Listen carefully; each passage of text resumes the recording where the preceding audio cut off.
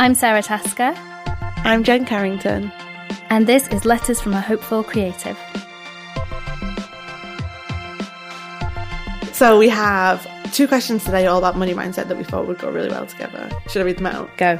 So the first one is from Kat, and it's short and sweet, and she asks, how do you navigate your money mindset and feeling guilty around wanting to earn good money?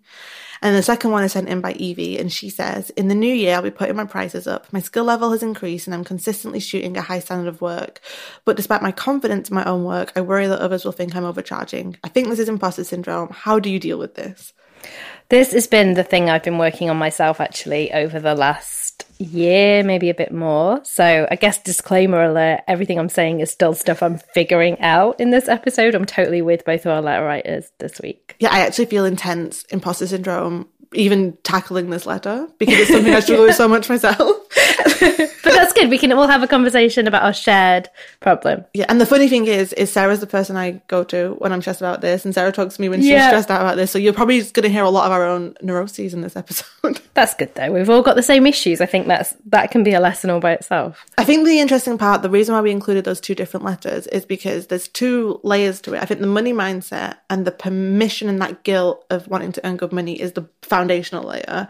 And then the pricing is kind of how that comes to life within the business. Yeah. I think with feeling guilty around wanting to earn good money, and I feel like until that is explored, it's going to show up in your pricing decisions. Because if you feel guilty around wanting to earn money, that guilt is going to manifest in the decisions you make. Right. There are kind of 2 constraints on what we charge. There are the practical, real life constraints, which are about what people will pay for our services and how much it's worth and how much our customers can afford and all those sorts of things. And then there are the constraints that come from within us, which are all of this talk around what we're worth, what other people will think about what we're charging, what it says about us if we charge this much or if we make this much money. And in my experience, that second category of stuff, like in an ideal world, we'd be able to just wipe all of that away and make our decisions based purely on the first category of stuff, because that would be how to make a good business decision. The second lot of stuff can end up just being noise. Because you are someone who has been really open about how much your business makes. How did you give yourself permission to earn good money? That is a good question. I don't know if I have a nice, concise answer to it. I wish I did. It happened originally almost by accident. Yeah. So then I was sat in this situation looking at my bank and I mean, kind of for people who don't know my backstory, I came from a house where there wasn't an awful lot of money growing up, certainly not someone who came from a lot of money. And all through my kind of late teenage years and 20s, really struggled for money, was always like hiding from debt collectors or the postman bringing bills or whatever else. And I know that's a really familiar story to lots of people. So to go from that to being comfortable, my initial feeling was one of huge guilt. And I can remember, I think I blogged about it at the time, but there was a time I stayed in a hotel and decided to order room service breakfast for the next day because I was feeling unwell. And the room service breakfast was 40 quid. Like, even now, I think that is absolutely ridiculous of me. I paid this, I had to pay it the night before, and I paid it, and then I couldn't sleep because I felt so guilty about having ordered this £40 breakfast. So, yeah, I don't think anyone's immune to it, and I think it's all relative from where you start and where you get to. I have a really similar socioeconomic background to you, and I think, I don't know about you, Sarah, like when you grow up in a northern working class family, it's very much a them and us mindset. Yeah. And what I mean by that is like rich people don't care about everyday working class people, and rich people are greedy, and, you know, yeah, we might not have a lot of money, but we're good people and we care about each other. And I never had access to any examples of wealth as a kid. No. Unless I saw it on a film. For me, it was, you know, happening to be in a relationship with someone who just naturally had a totally different socioeconomic background to me, who went on these fancy holidays and who lived in a house that I'd never seen that size house before.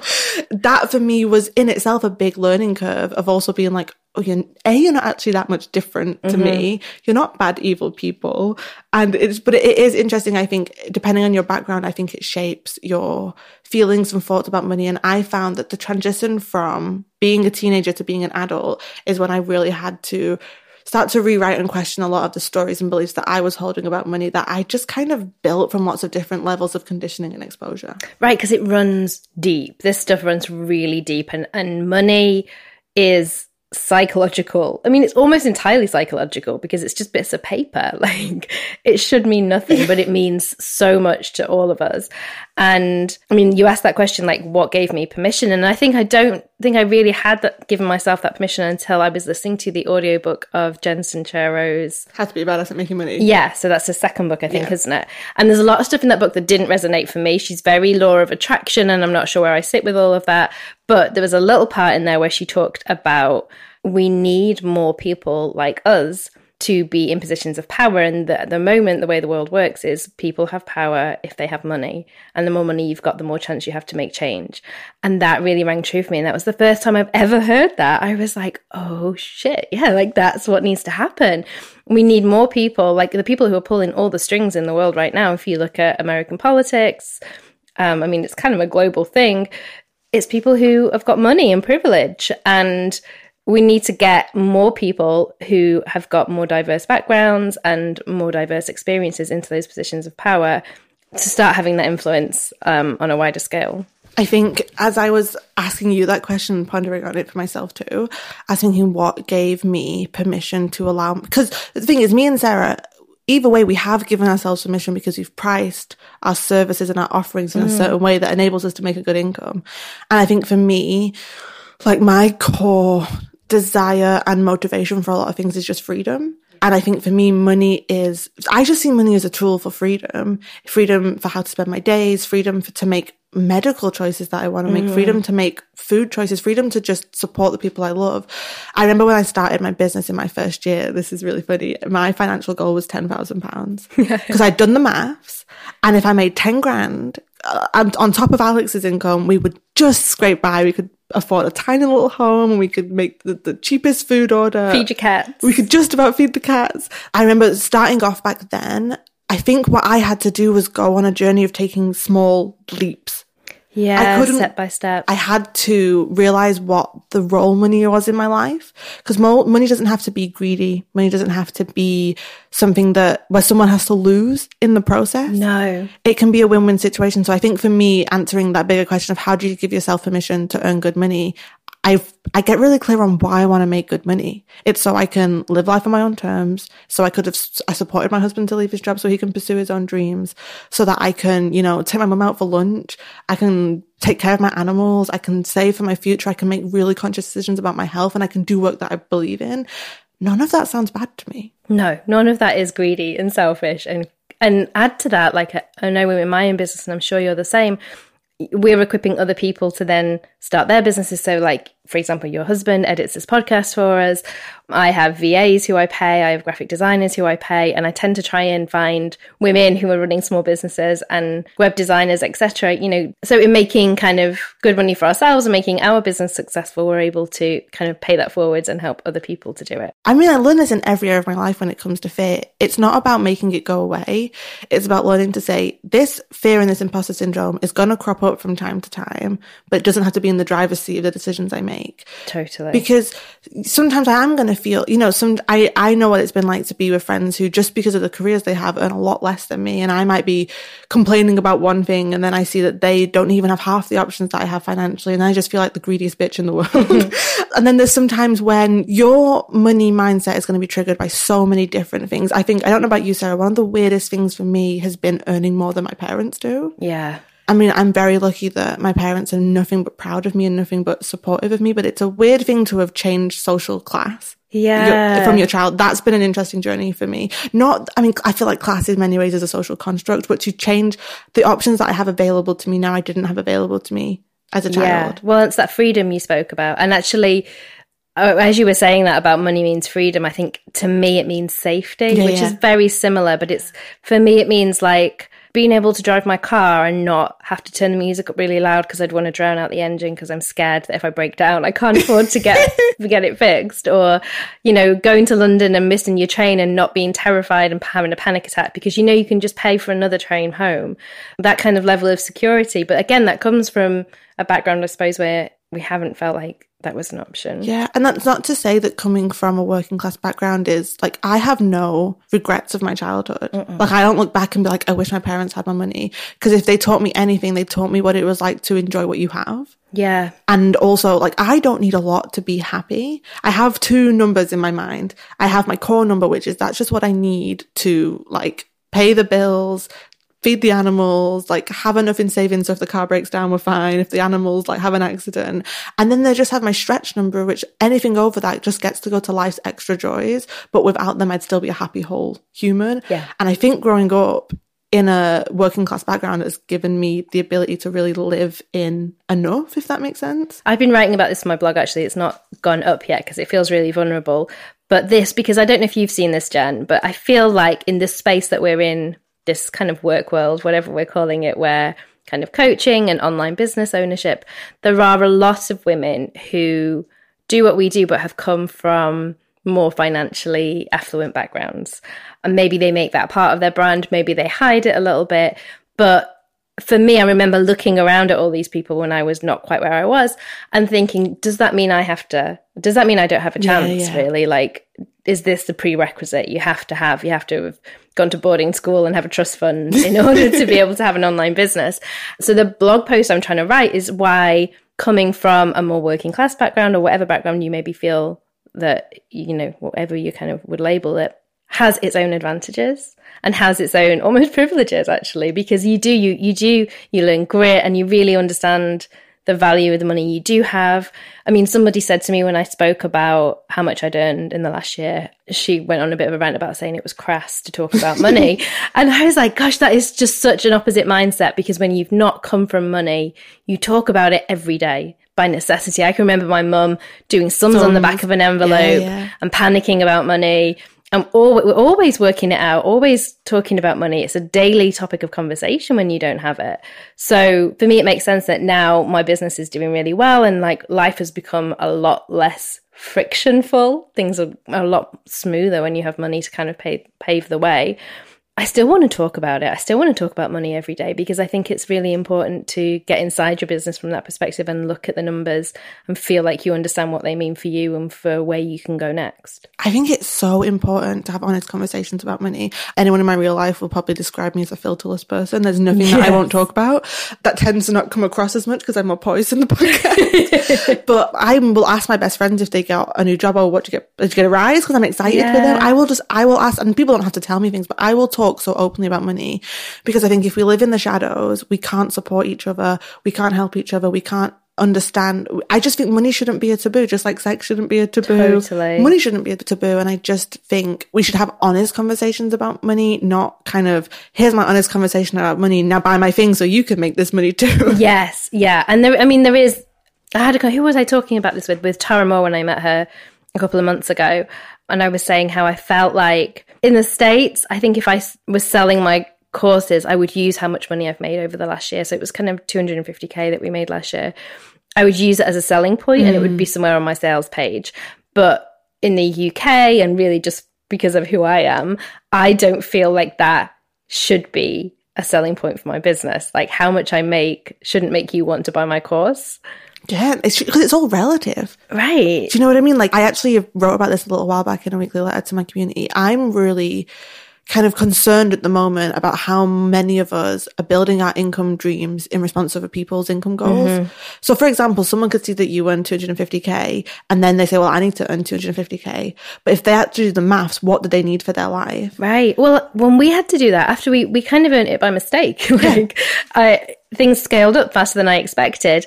And my husband sort of was like, well, so what do we want to make next year? And I said, actually, I don't know if we even need to make 250K. Like, this has been fun, but we've worked really, really hard. Maybe what we want to do is take our foot off the gas a little bit, work a little bit less hard, have a bit more life. And because actually maybe we don't need to make quite this much money. I mean, no one needs to make 250k. Nobody needs 250k. No. It's amazing and beautiful, and the things it's done for your life for you to have made that. Two things can be true at the same time. No one needs to make 250k is the same at the same time that making 250k is awesome. Yeah. Two things can be true at the same time. And you have to get your head around both of those things, I think, to overcome the things that our letter writers have said about this week, this kind of money guilt, this money fear. You have to be able to hold space for both of those things in your head at the same time. Yeah, and I think the thing that brings me peace in this journey is being really quiet with myself around what is money's role in my life? What do I need? What do I want my relationship to money to be? For me, I want my relationship to money to be, I want to trust money. I want to trust myself with money. I want to feel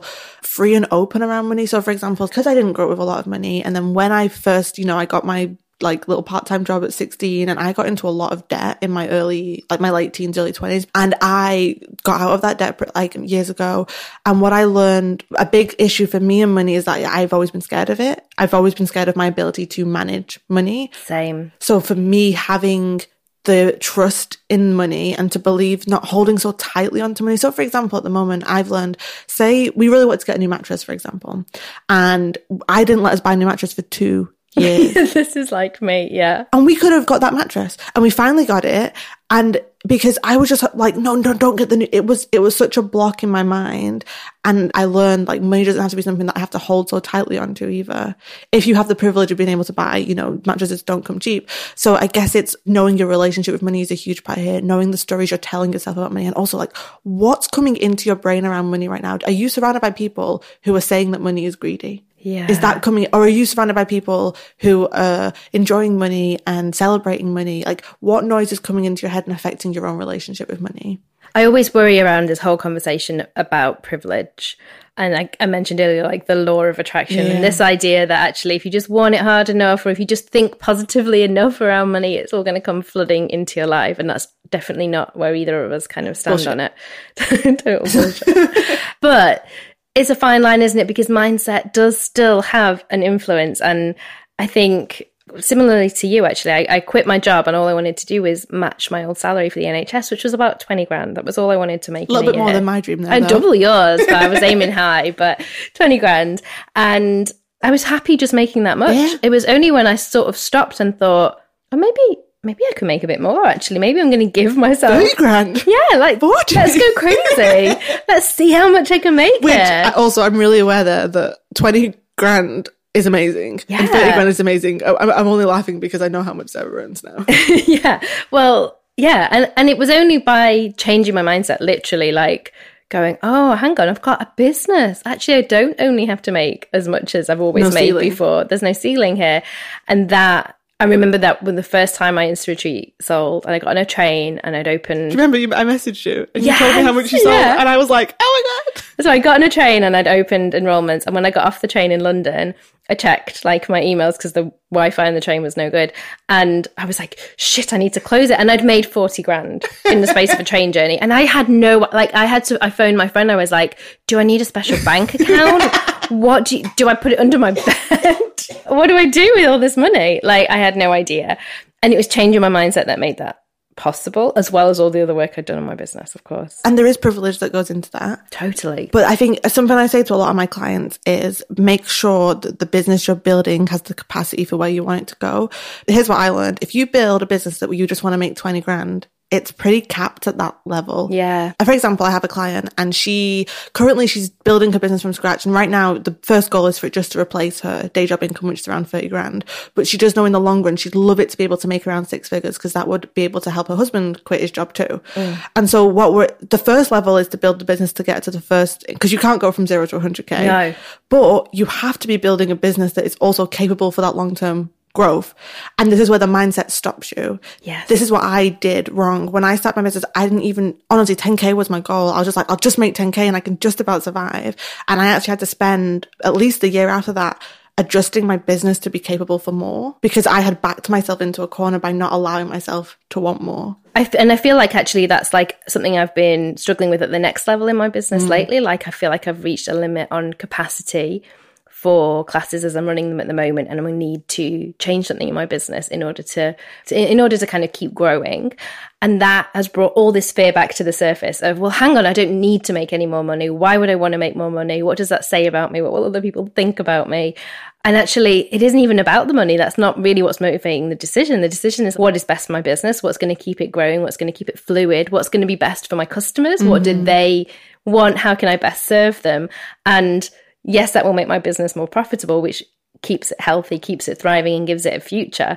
But I can't let my fear of making more money hold me back from doing all those things that are actually best for my business. Yeah, completely. And I think with that second question we were sent in around increasing pricing, the really funny thing is that I'm literally in that right now, and Sarah knows about this. And you said something that, like, when you have to go to a next level in your business, and this happens to me, and I know it happens for you, it's an anxiety trigger. Yeah. I've actually been in like a pure anxiety spiral this past week because I've had to make some pricing decisions in my business, and it brings up, who the hell do I think I am? Will anyone pay me this? Am I worth it? And what I've learned is those anxieties aren't rooted in the truth of the business. No. It pulls it back out to your personal relationship with money. Because when I've spoken to you about raising my prices at this certain stage of my business, the clear facts of it is, it's just a few £100s. Yeah. It doesn't really make a difference. Not when someone's making a significant investment in themselves. Yeah. And it's kind of that level of just the fear is more, who the hell do I think I am? Yeah. Am I worth this? Am I worth this? All these stories. And also just, am I greedy? Like all these things. And then when you get down on paper,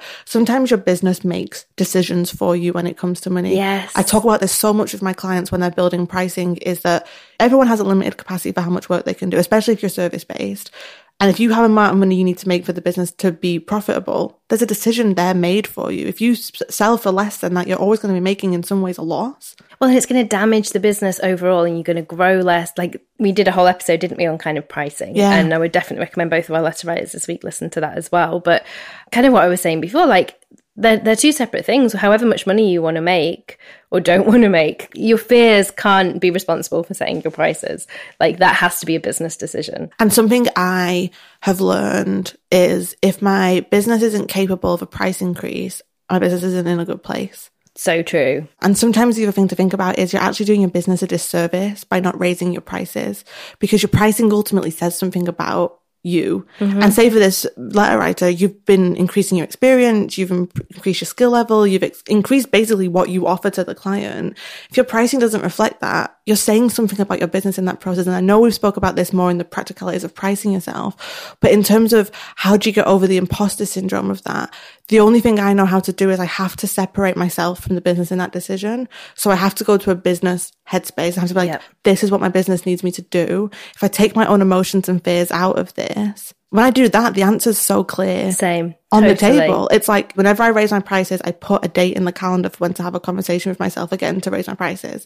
So for you, it sounds to me like you've already made a decision for what to increase your prices by. Yeah. It's now taking the leap and trusting that decision that you've made before fear came into the equation. Because what you've probably done is, you've, in that moment where you know that you are worth more, you've made a decision, and then you've stepped back and your fears have come to the surface. And you have to sit with those fears for a little bit and have a conversation with yourself. But ultimately, the business owner within you has to make this decision, not the human being with money mindset issues. Because the truth is, we all have money mindset issues. We just have to make a choice as to whether or not they're making decisions for us in our business. It's those two types of fear Tara talks about in her book, Playing Big. The fear of the monster under your bed versus the fear of taking up a bigger space. And it's definitely that second type. The other thing I hear in our second letter, is, it's not really what she thinks of herself for charging more. It's what everyone else is going to think. And maybe I'm projecting here, but I think she's a photographer from what she said. And I know the photography world, there's a lot of everyone watching each other, and a lot of kind of, it's a community, but at the same time, there's kind of a little bit of competition within that. And I wonder if she's wondering what her competitors are going to think about her charging, and whether that voice of, who do you think you are, is she's projecting it from her competitors and not from her customers. Because I don't think her customers will object to paying what she's worth for her beautiful imagery, you know, for all the skill that she brings, for all the experience she brings. Your right customers are going to appreciate that and want to pay for a premium to get a premium product. If the only thing that's holding you back is the fear of what people on the outside watching are going to think, then obviously that's not a sensible business decision. It's not a sensible life decision. I think it's a lesson in and of itself to tune out those voices. This is coming up with my clients about price increases, and they usually what happens is they say the price they want to increase to, and then they say the fair price of like, oh, well, if I just go to this amount. And then I say to them, if you charge that amount, the fair amount, how will you feel? And they'll be like I'm not like undervalued. I feel crap about that. And that's what your fear wants to keep you safe. But if the truth is that you're not going to feel good in your business charging that amount, from either a financial point of view or a personal point of view, you have to be, you kind of don't have a decision there, because ultimately your business can't grow. And when we say grow, it doesn't have to mean that you're double, tripling, 5 times in your income. But a business is a living, breathing thing that always needs room to grow. If not, it doesn't just stand still, it goes backwards. Yeah, absolutely. And it can shrivel and die. It needs to grow in order to thrive and to stay alive. And also to represent your experience level. If you've got 5 years experience over someone who's coming in at the beginning and you're scared to raise your prices, so you're ending up at a similar price point to you, you're being put into a market that you shouldn't be in. That's a lesson that Sarah reminds me of all the time, because pricing services and pricing courses is a little different because services are always a bit more expensive. Yeah. This is a funny thing that I do. When I see someone, say a coach, for example, who charges a lot more than I do, I don't think who the fuck do they think they are. I think good for them for owning their expertise and for just their prices reflecting just what it takes to work with that person. Yeah, it makes me think, wow, I bet they're really worth it. But then when I think of myself charging that amount, I'm horrible to myself. And what that actually teaches me is it's not actually about the pricing. It's about my relationship with myself in my work. Totally. And I have some work to do around owning who I am in my work. And in the case of this letter writer, the second letter writer, I suspect if she puts her prices up, which I'm hoping after this episode she definitely is going to do, what will really happen is the people around her will stop and look, and they will think about what she's done, and they'll probably put their prices up too. And she will be it takes that brave person at the start to take the leap to kind of bring everybody else along and help everybody else's businesses to grow too. And the other thing I always remember is when you increase your prices, you're not forcing anyone to pay them. No. If they can't afford you, they don't want to pay that, they get to walk away.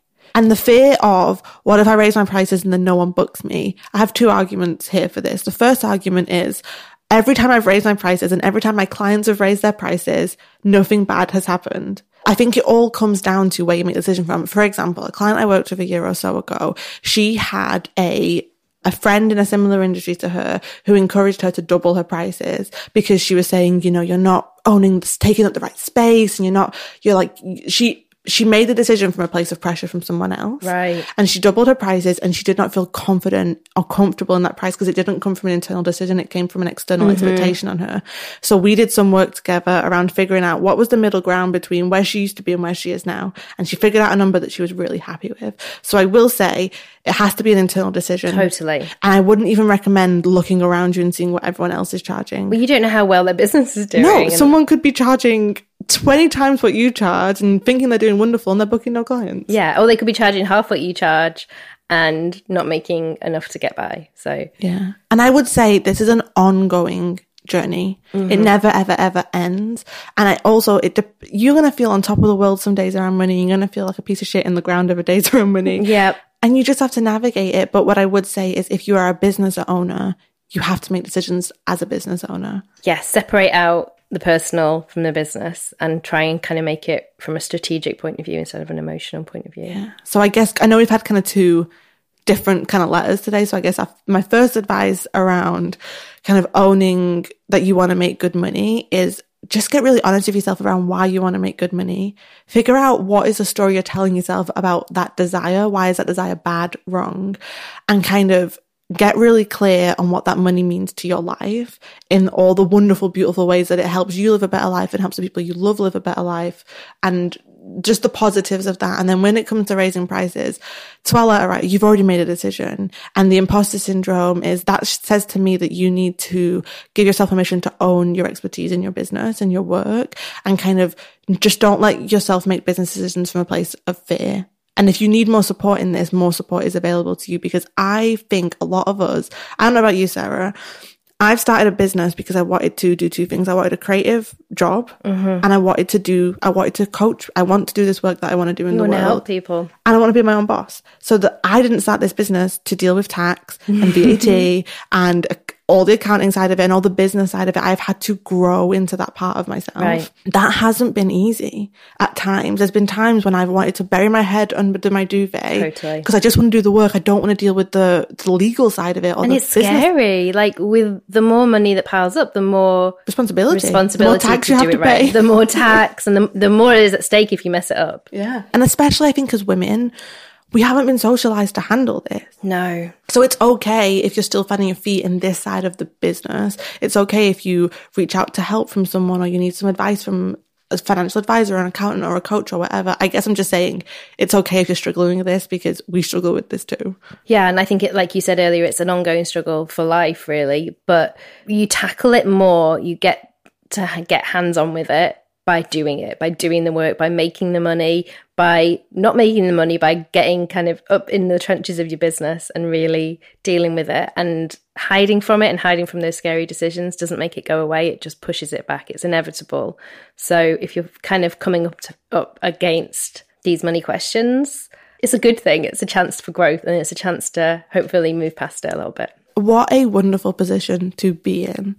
Like, how much of a privilege is it to be having that conversation of, oh, I feel bad about wanting to make good money, or I feel scared about raising my prices. It's actually a beautiful situation to be in. And we can celebrate that. We don't have to feel guilty about the fact that it's a privileged situation. And if anyone needs to hear it, there is nothing wrong with wanting to make good money. And I feel like sometimes people feel like their reasons for wanting to make good money aren't as virtuous as other people's reasons. If you just want to make good money because you love Gucci bags and you want to be able to buy yourself, good for you. As long as there is integrity in the way you make money, go for it. I have to make money from a place of integrity. Yes.